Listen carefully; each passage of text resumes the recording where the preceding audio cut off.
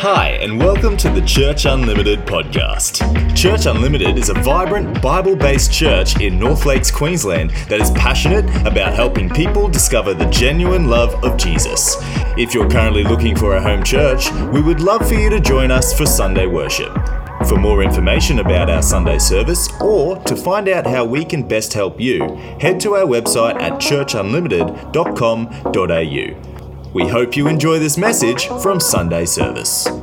Today, I want to continue our Better Together series by talking about marriage. And before I get into this, I want to take a minute and just honor and celebrate one of our great leaders, Georgie Snow, who just got engaged to Tyler Wright.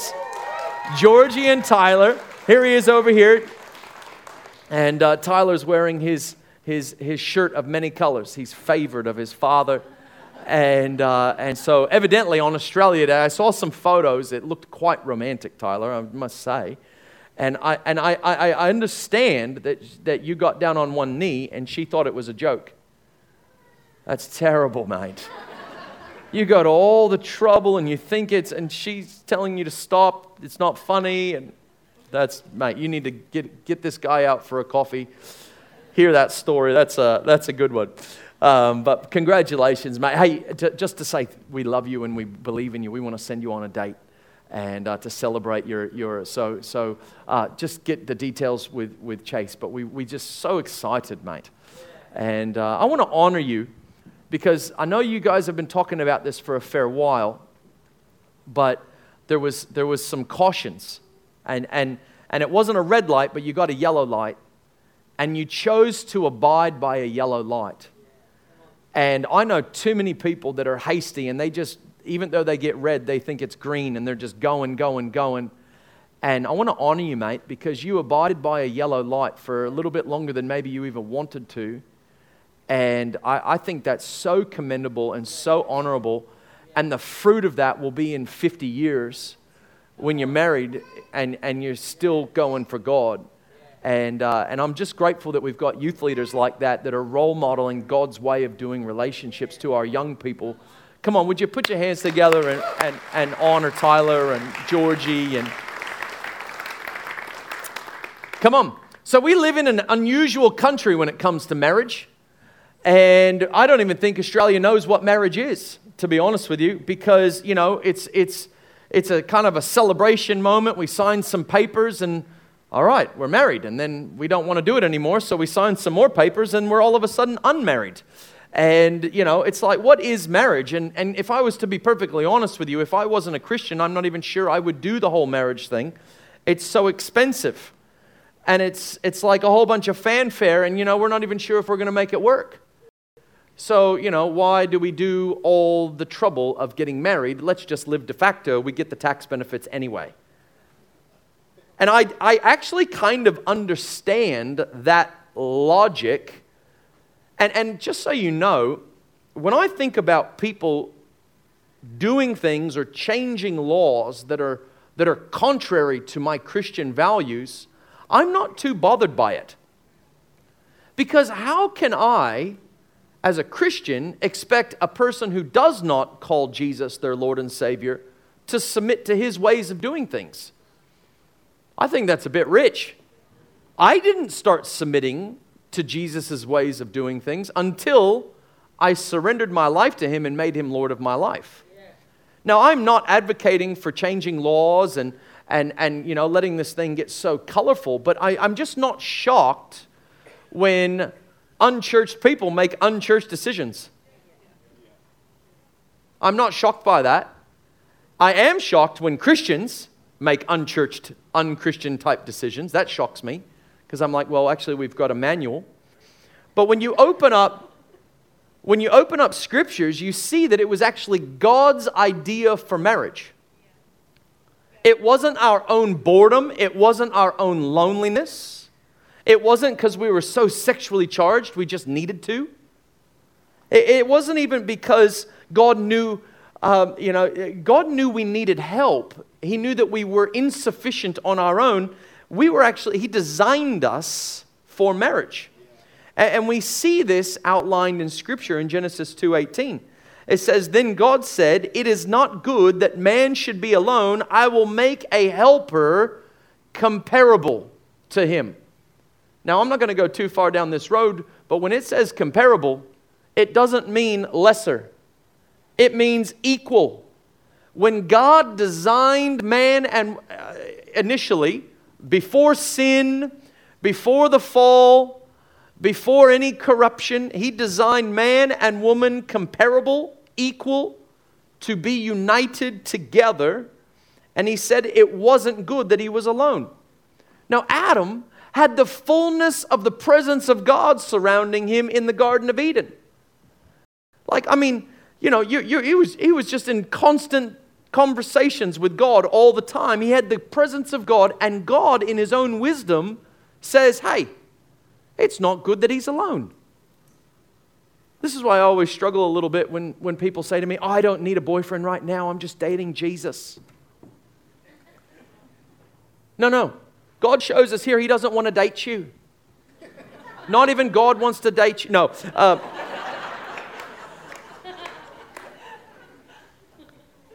No, God fulfills an area of my life, but we were designed by God before the fall, before sin has come in and changed things, before offenses built fences.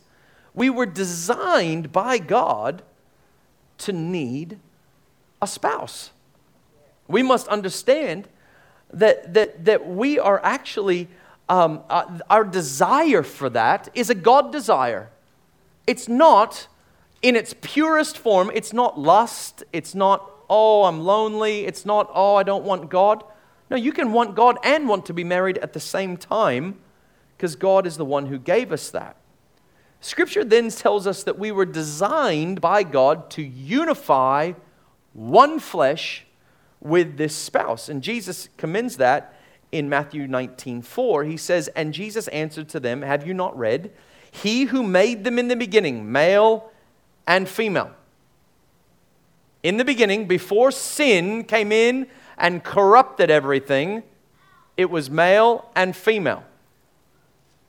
So just know that anything that is not male and female is the fruit of the sin that has come into the earth.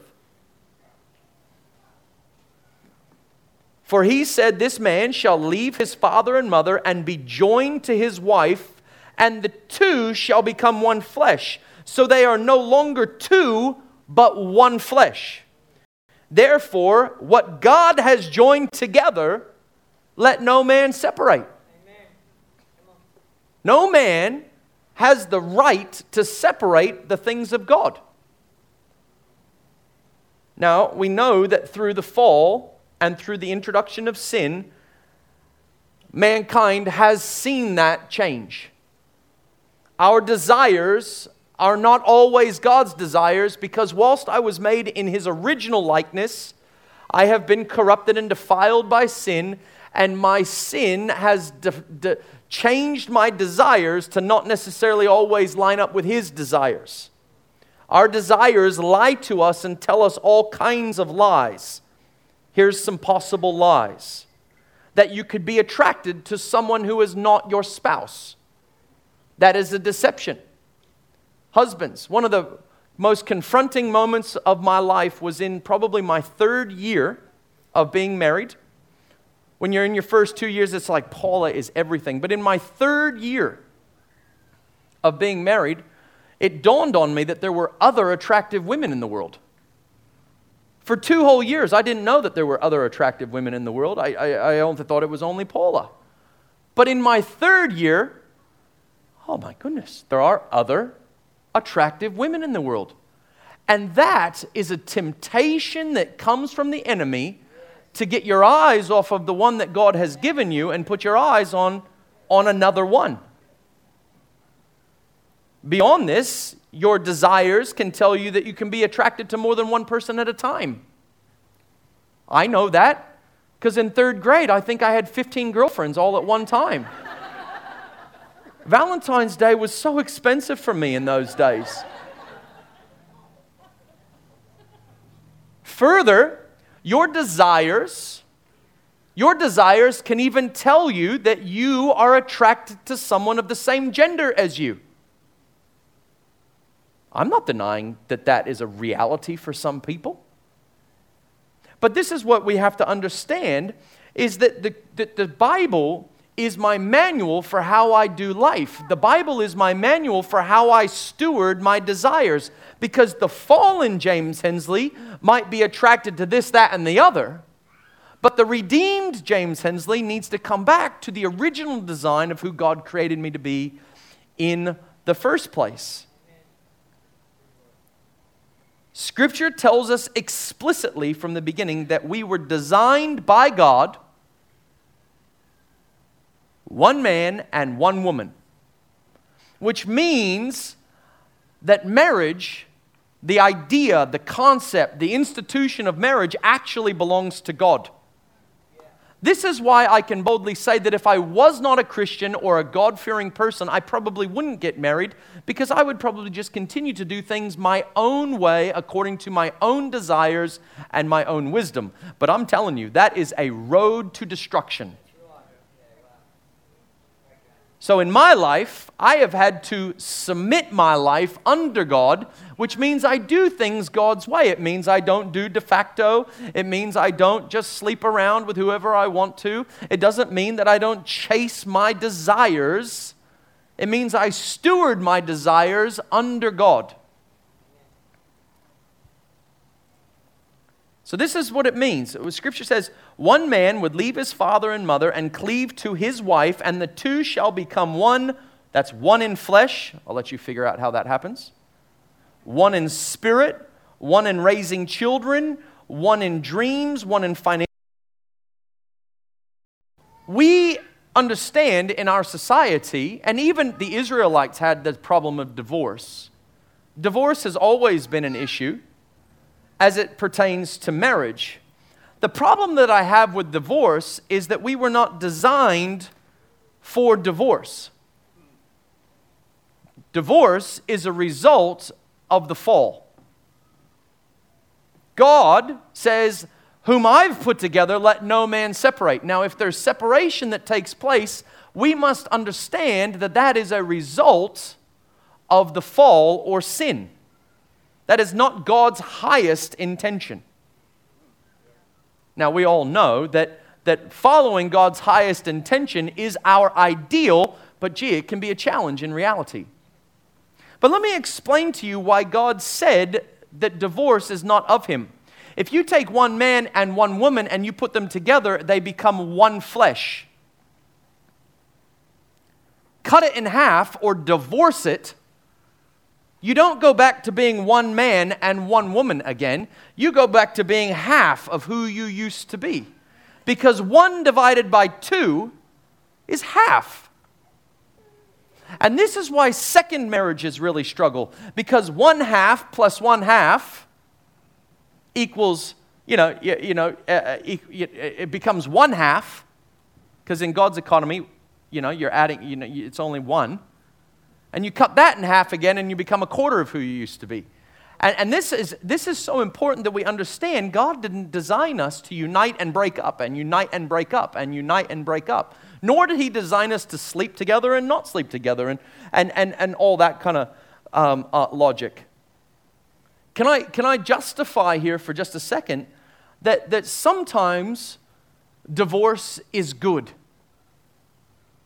In fact, sometimes Scripture tells us 3 instances where divorce is validated in Scripture. The first area is in the area of sexual immorality or adultery. In Matthew 19:9, He says, I say to you, whoever divorces his wife except for sexual immorality and marries another commits adultery. Whoever marries her who is divorced also commits adultery. Whoever divorces his wife except for sexual immorality. That's the breaking of the marriage covenant through sexual immorality. This includes adultery. This includes rape. This includes perversion. And this also includes pornography, because Jesus says, if you think lustfully in your heart, it's as though you've already done it.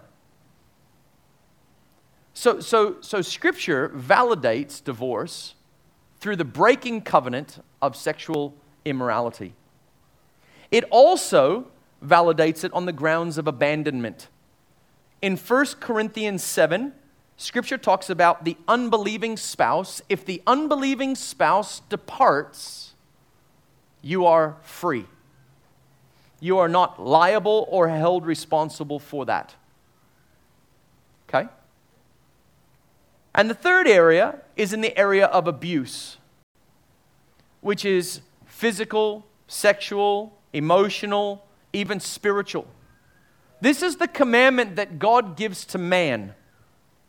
In Ephesians 5:28, he says, "So husbands ought to love their own wives as their own bodies. For he who loves his wife loves himself. For no one ever hated his own flesh, but nourished it and cherished it as the Lord does the church." What is that saying? That I am supposed to treat my spouse the same way that I treat myself, emotionally, sexually, down the road. I always struggle when I hear of men who earn the money and they give their wives a weekly allowance. That makes me so mad. If that's you and you're here today, do not ever tell me that. Keep that to yourself and live in a secret, because I will rip you. You do not own your wife and give her a little allowance. She is your partner and you work together. And everything that you have, if she leaves you, the government will see to it that she gets half. So you better treat her right now.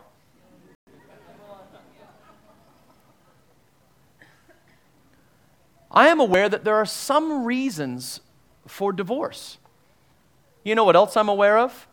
Is the redeeming grace of Jesus. That even whilst I was a sinner, He died for me. So can I tell you this? Maybe you're here today and you've committed adultery. Maybe you're here today and you've divorced. Maybe you're here today and you have same-sex tendencies. Maybe you have sinned and fallen short of God's standards.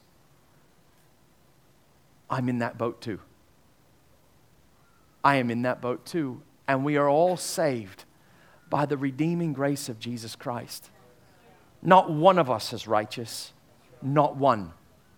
But it's so important to understand how God thinks about marriage. So in our household, we have eliminated the word divorce. It's not a threat. It's not something you say in the heat of battle. It's just not, we don't go there in our house. And let me just say some things like we're not compatible anymore. Can I tell you, there are no two people on the earth that are more incompatible than me and Paula. If you've ever met her, if you've ever met me, we come home from every dinner party. We have inconvenient conversations every day.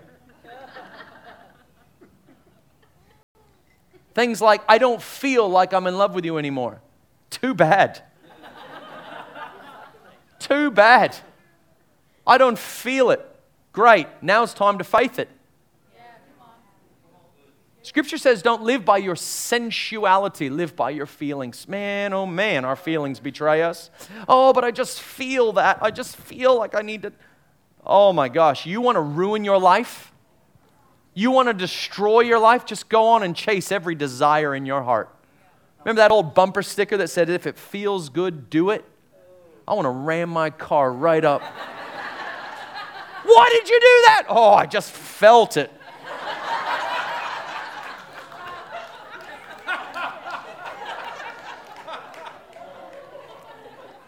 Why'd you punch me in the mouth? I just felt. No! Steward your desires. I'm in love with someone else. You better get out of love with somebody else. You better do things God's way or you're going to destroy your life. But James, you don't know my story. Can I tell you, I just read an article the other day that of divorce, they say that 75% of divorce court transcripts, let me break that down. When you go to divorce court, you have to stand before a judge and talk about things. 75% of the transcripts for divorce law include the word social media, Facebook, Instagram. Now you might go, why does divorce include that? Because I was on Facebook and my old girlfriend reached out to me and then we started talking and one thing led to another. And can I tell you, I am not friends with any of my old girlfriends. I am just not.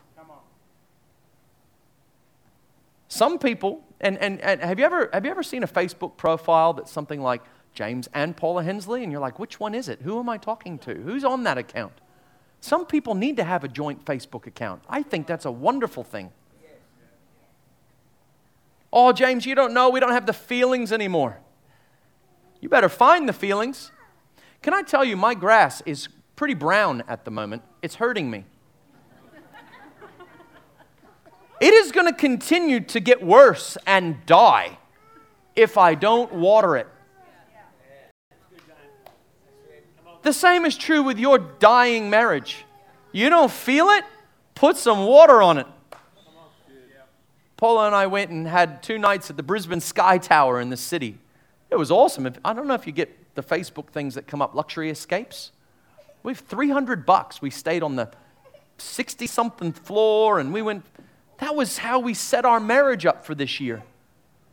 Some people are like, oh, we can't leave the kids. I could never leave the kids. Can I tell you that before the kids, you had your spouse? And if you allow the kids to come between you and your spouse, they can act like a wedge that will pull you apart. You're right, I don't know your story. But I do know the Word of God. And I know that God asks me to do hard things. Can I tell you right now, there ain't nothing easy about being a Christian. Nothing. He asks me to surrender my pride all the time. He asks me to repent when I fail.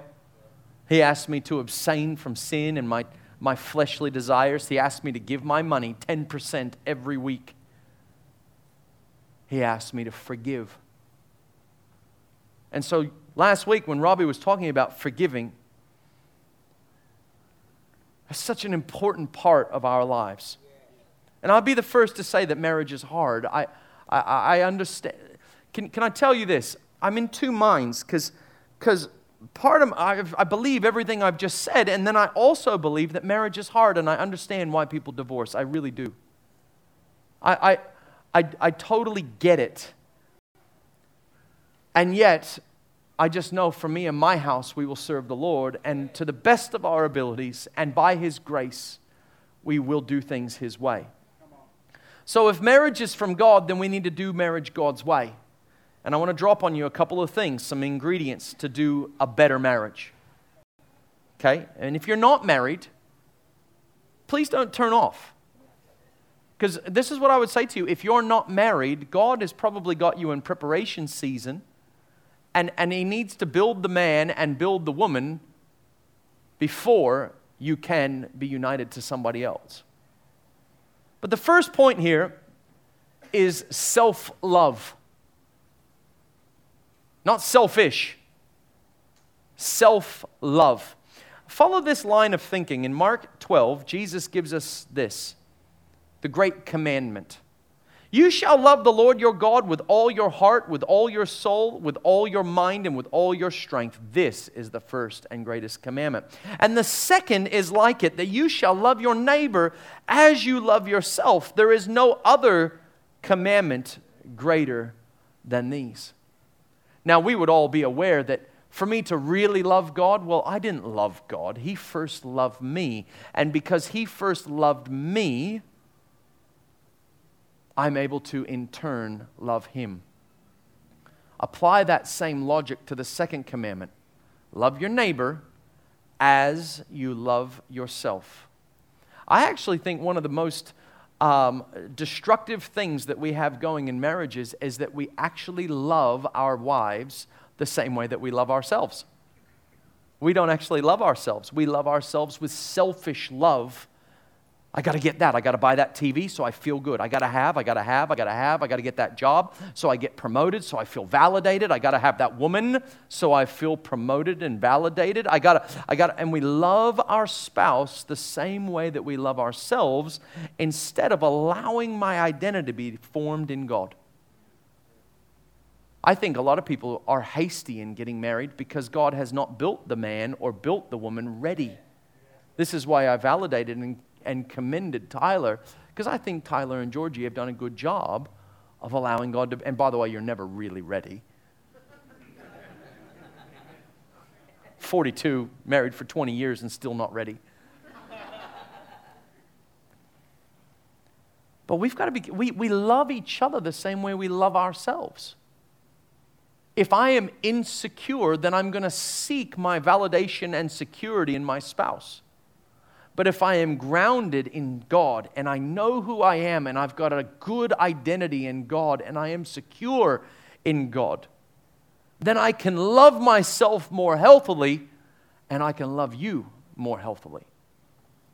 This is why it's so important that I keep growing as a man, because if I'm going to be a better husband, I need to be a better son of God and know who I am in God and allow Him to work me over. The greatest thing you can do to prepare for marriage is to know the love of God over your own life, which leads you to getting over yourself. When you know the love of God, what does it say? I've been crucified with Christ and it is no longer I who live. When I know the love of God, I can crucify myself. He must increase and I must decrease. Imagine if I started loving Paula that way. She must increase and I must decrease. It's not about me. So, true, healthy identity in God means that I can love you freely, and I'm not trying to get something from you, I'm trying to give something to you. When you know that God is your all-sufficiency and you are grounded and secure and okay in who Father has made you to be, I don't need anything from you. I can now freely give to you. Imagine if we could love our neighbor or our spouse to that level.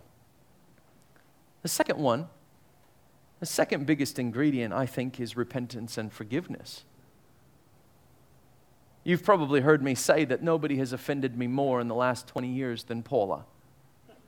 She is the most offensive person I know.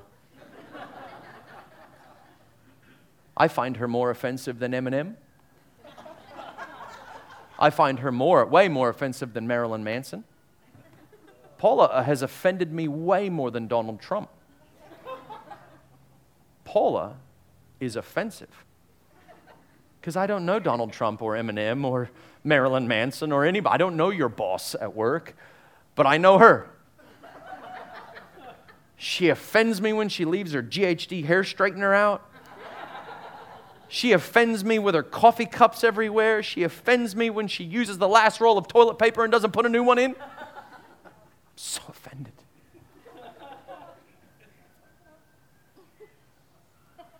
The reality is we have more moments of failure with our spouse than with anybody else. You will fail them and they will fail you more than anybody else in your life. You think you have daddy issues? No, you have spouse issues. And yet we choose to forgive. Jesus says, freely I have forgiven you, now freely forgive. Notice the word choose. I choose to forgive. I don't always want to. And it really annoys me when Paula humbles herself and comes gently and repentant, because I want to be mad. And I'm like, I don't want to forgive you, but I have to forgive you. In the beginning, it's easy to forgive. It's almost cute. Oh, it's all right. I'll get that roll of toilet paper. Oh, yeah, Dan. Yeah, I know. In our marriage, we've caught big problems. You know, my wife leaves coffee cups around. Dan, you won't believe it. 20 years of cleaning up coffee cup after coffee cup after coffee cup.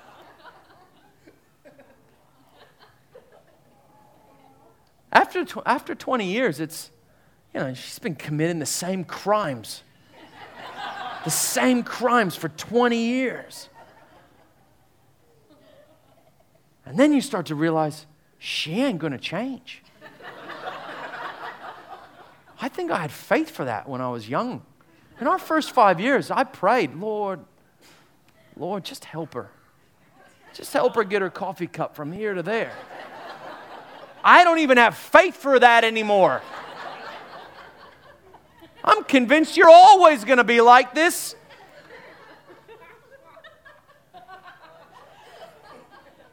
And then what do? We go and say things like, you're just like your father. It's generational. You're going to be like that forever.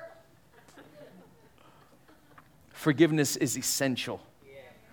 You cannot have a thriving marriage if you cannot forgive and let each other go. Stop keeping a record of wrongs. When I blow it, I need to humble myself and repent. And when you blow it, I need to humble myself and forgive. When you blow it, I need to humble myself and repent too, because I'm sure I played a part.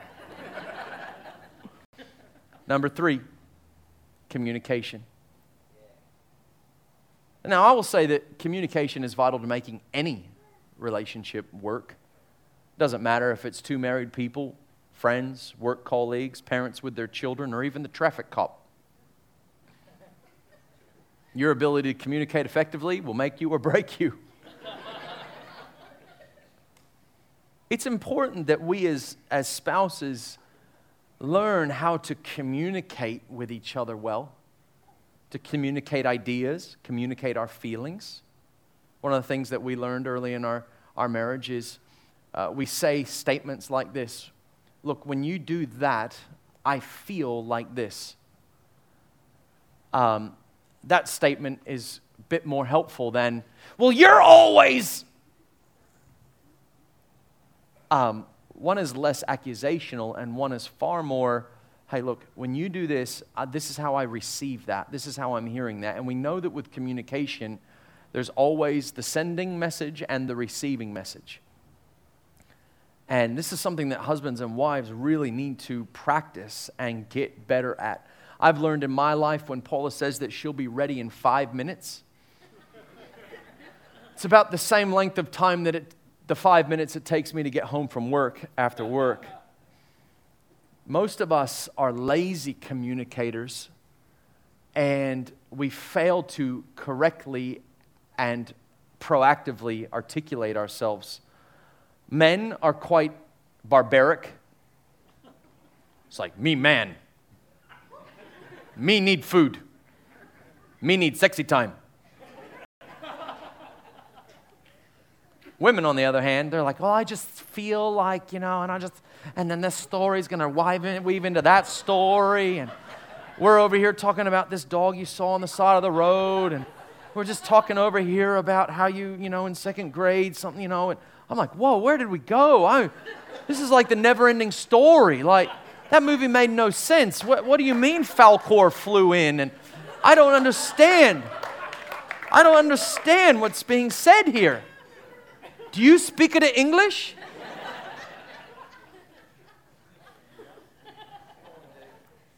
Can I tell you, far often we go into a conversation with what we want or how we feel, and we literally go into conversations, takers. Validate what I think, validate what I feel, validate how I want it, validate what I want for dinner. And our conversations aren't conversations, they're monologues. They're not dialogues. Good communicators go into a situation seeking understanding, seeking to give understanding and hopefully receive understanding. Paula and I have found ourselves at loggerheads on situations until one of us humbles ourselves and says, all right, we've got to approach this from a different angle. It's often the next day.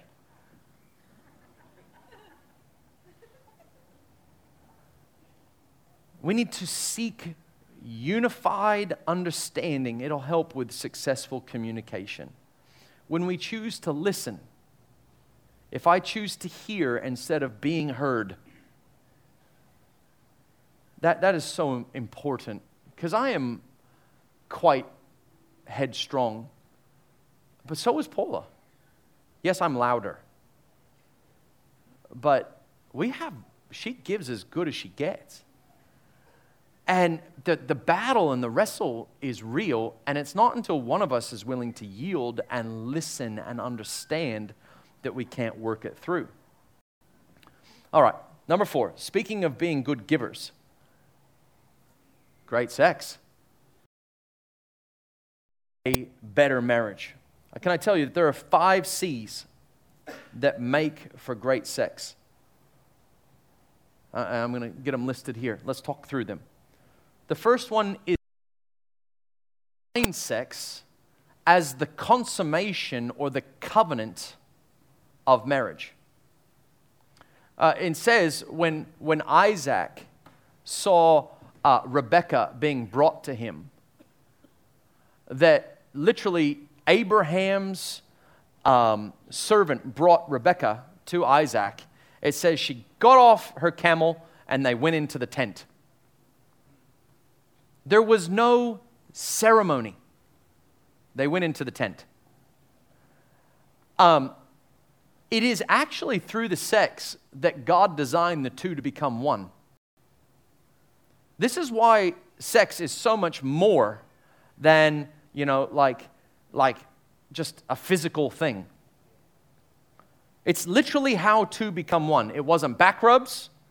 It wasn't joint bank accounts. It wasn't pieces of paper from the government, nor was it even great communication. It was literally through the act of sex that the two become one. You are not one with someone until you have sex with them. And by having sex with them, you are continuing the consummation or the covenant nature of that relationship. This is why Scripture is so clear that it is meant only for one person. Because I'm not designed to be in covenant relationship with lots of different people. I am designed to be in covenant relationship with 2 people in my life. God, as He died on the cross for my sins, and it was a new covenant. And my spouse, who I made covenant with. Because sex is about covenant, allow me just to say something that might hurt your ears, but I think I need to say this because we are in a very modern culture, and some of these things, some people just go, I don't know all the rules. And can I say this? Because sex is a covenant relationship, there are no third parties. One man, one woman. There are no other people. There is no pornography, because you are literally bringing a virtual person into your house.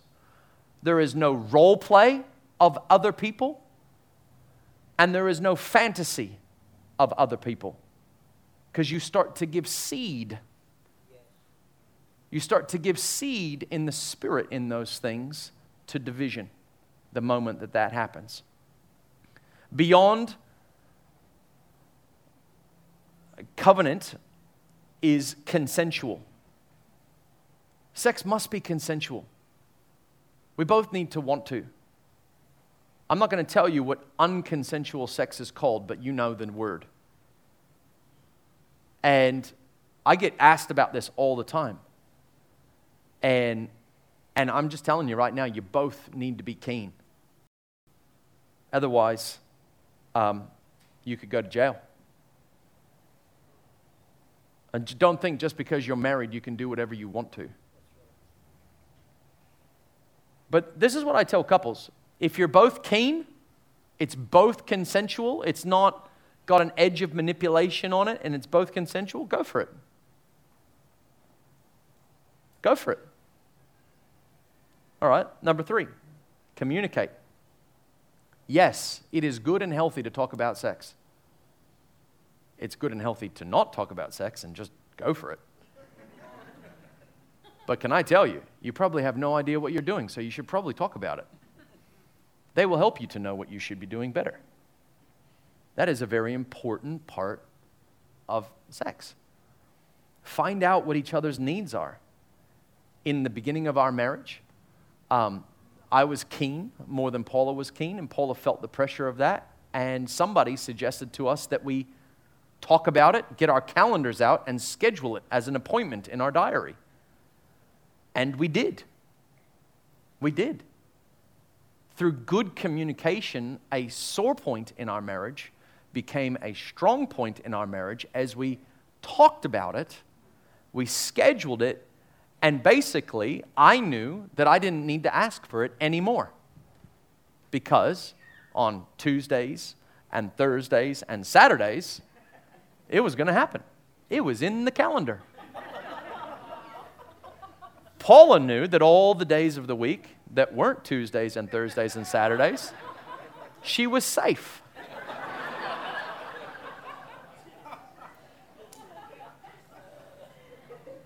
Can I tell you that we only scheduled it for about a month or two before we got into a pretty good rhythm and it wasn't awkward anymore. But that was in the early days of our marriage because it can create a lot of problems, especially if you have trauma in that area. Too many statistics are suggesting that 1 in 3 have had a negative sexual experience going into their marriage. 1 in 3. So can I tell you right now that if you as a couple are standing next to another couple and there's 4 people there, one of you has more than likely had a negative sexual experience. That's crazy. But it's true. Often we come into our marriages with broken sexuality. God meant to unite us to our spouse, but then it becomes a tremendous source of pain through sin and abuse and trauma. And I just believe that we can work through that. But it's okay to communicate about that so that you don't continue to make things worse. Here's the next one. I put contribute. What I really wanted to say was be a giver. Be a giver. If you go into your romance time thinking, what can I give? And she goes into the romance time thinking, what can I give? You're both going to be super happy. Give and it will be given unto you. A good measure pressed down, shaken together, and running over. For the same measure that you pour out will be poured out unto you and running over into your lap. I hope so. Can I tell you that scripture is not an offering verse? That is a principle of God. If you take the mindset, I'm going to be a giver, but we don't think like that. We think taker. We even use it. The 2 guys are on the job site. And they say phrases like, oh, I got some last night. That's the language that guys use. Oh, did you get some? Oh, you went on a date with her? Did you get some? Boy, oh boy, isn't that's such a foul way of thinking when it comes to the gift that God gave us.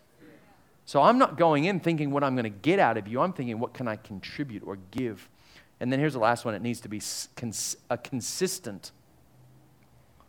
Even in your latter years, it needs to be consistent.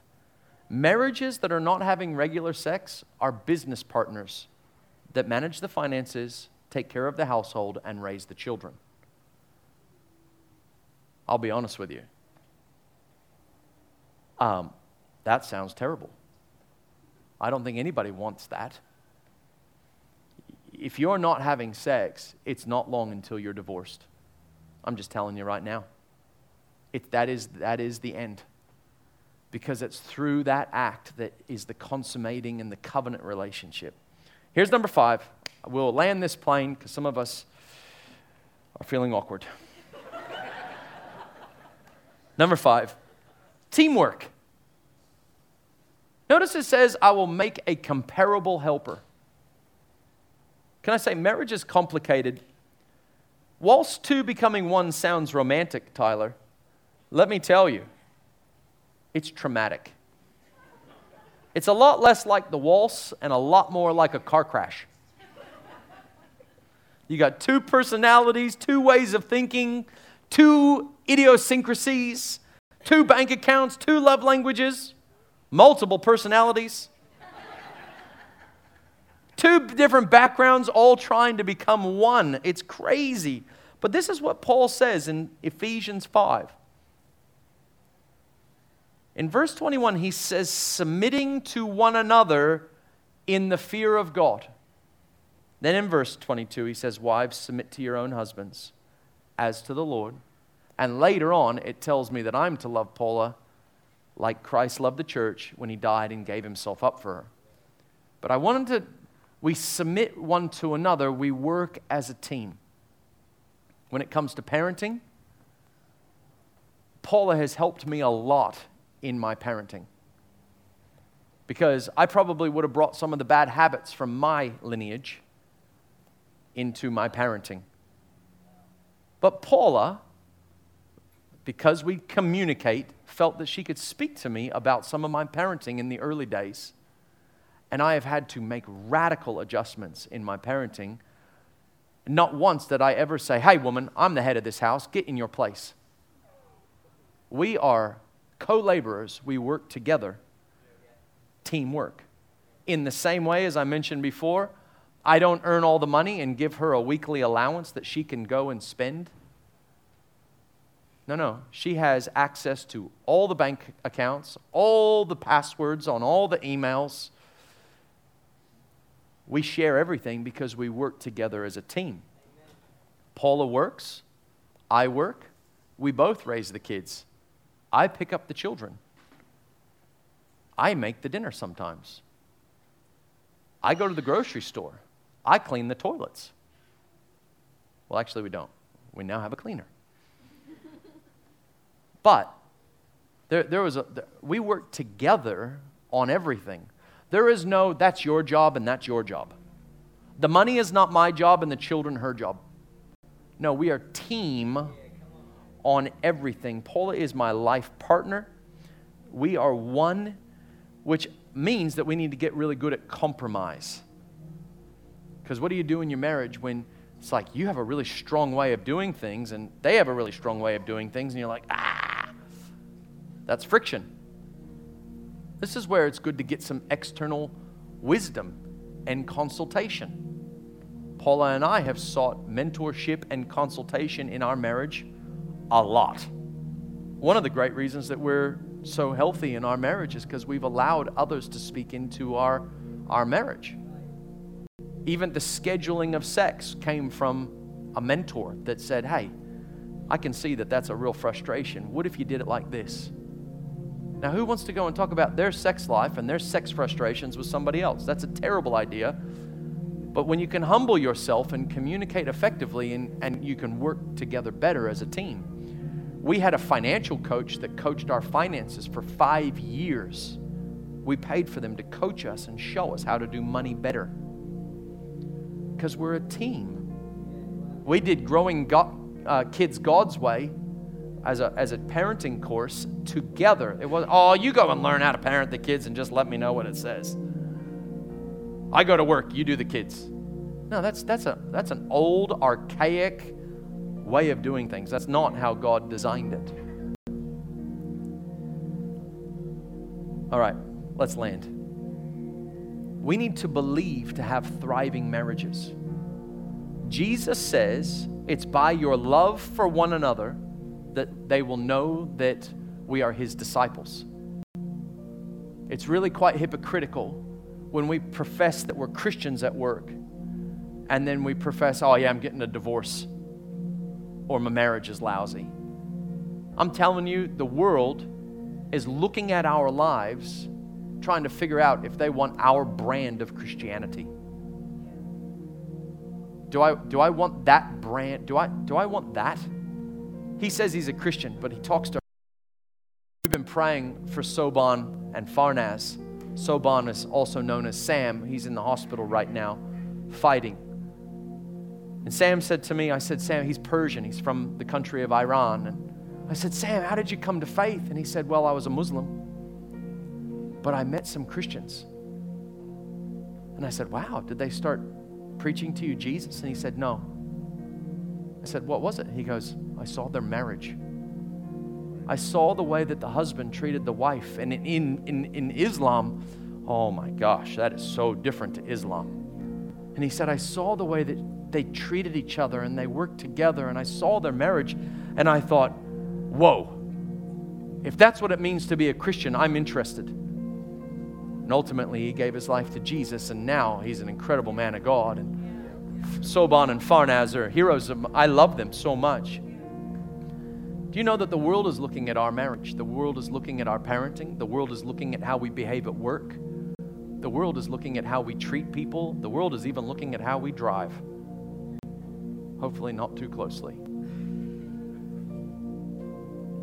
want to encourage you, we need to believe for thriving marriages. Self-love is critical. Repentance and forgiveness is essential. You cannot have a marriage without that. Communication, great sex, and teamwork. I'm telling you, we can all do better. We all need to keep raising the bar. Amen? Come on, would you stand to your feet? I want to pray over us. Because I know that even as I'm saying this, again, this is the ideal. This is the gold standard. This is the God standard.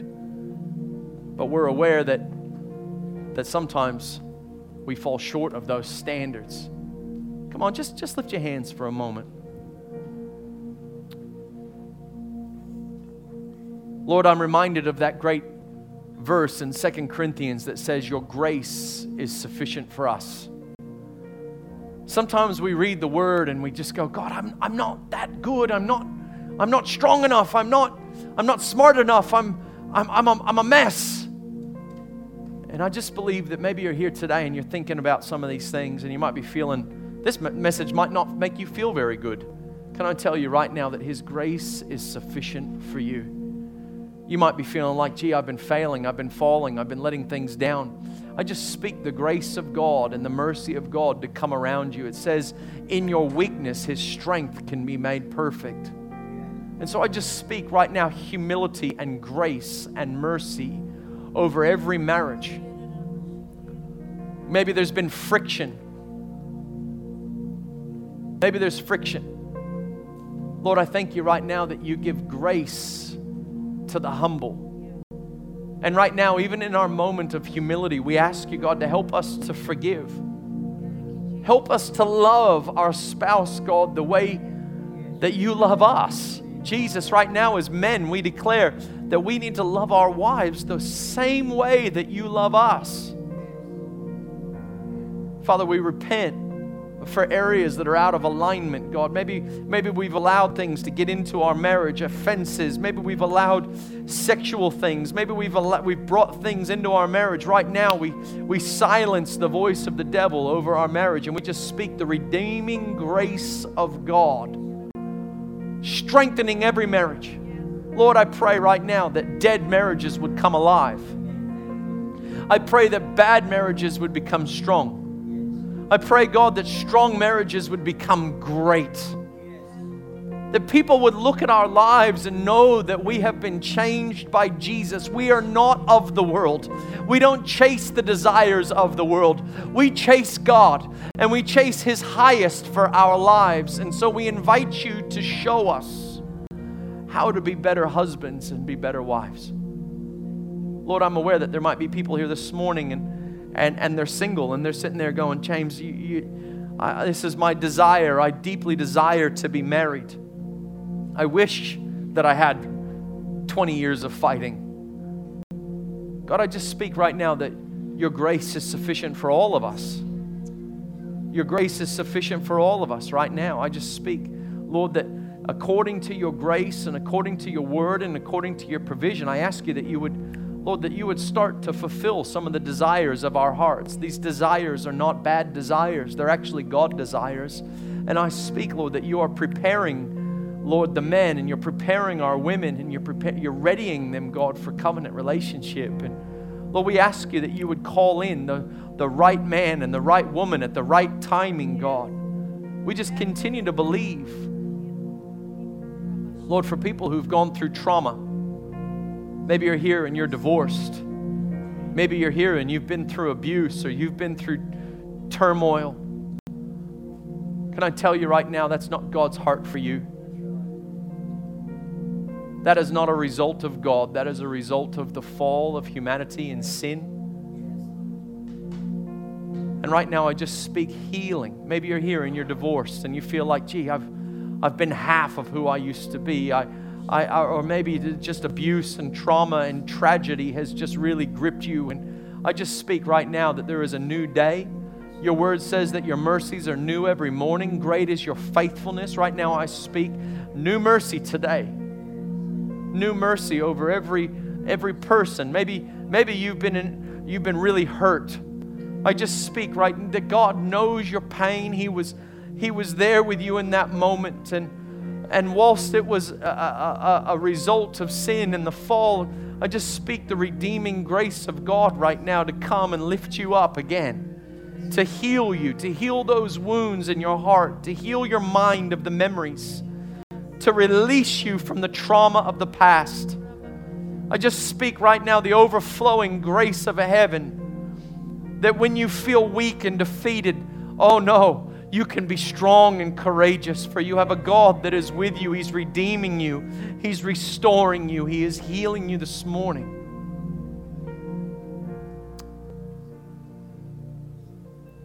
And Lord, we just make a fresh commitment today to do things your way. Lord, I want to do things you are my God. You are my Lord, and if you are the Lord, then I am not the Lord. And so I surrender and yield myself before you to do things your way. Come and have your way in our lives, in Jesus' name. Thanks for joining us. We pray that you and your family are richly blessed by the love and grace of Jesus. If you're ever in the area, we would love for you to join us for Sunday worship.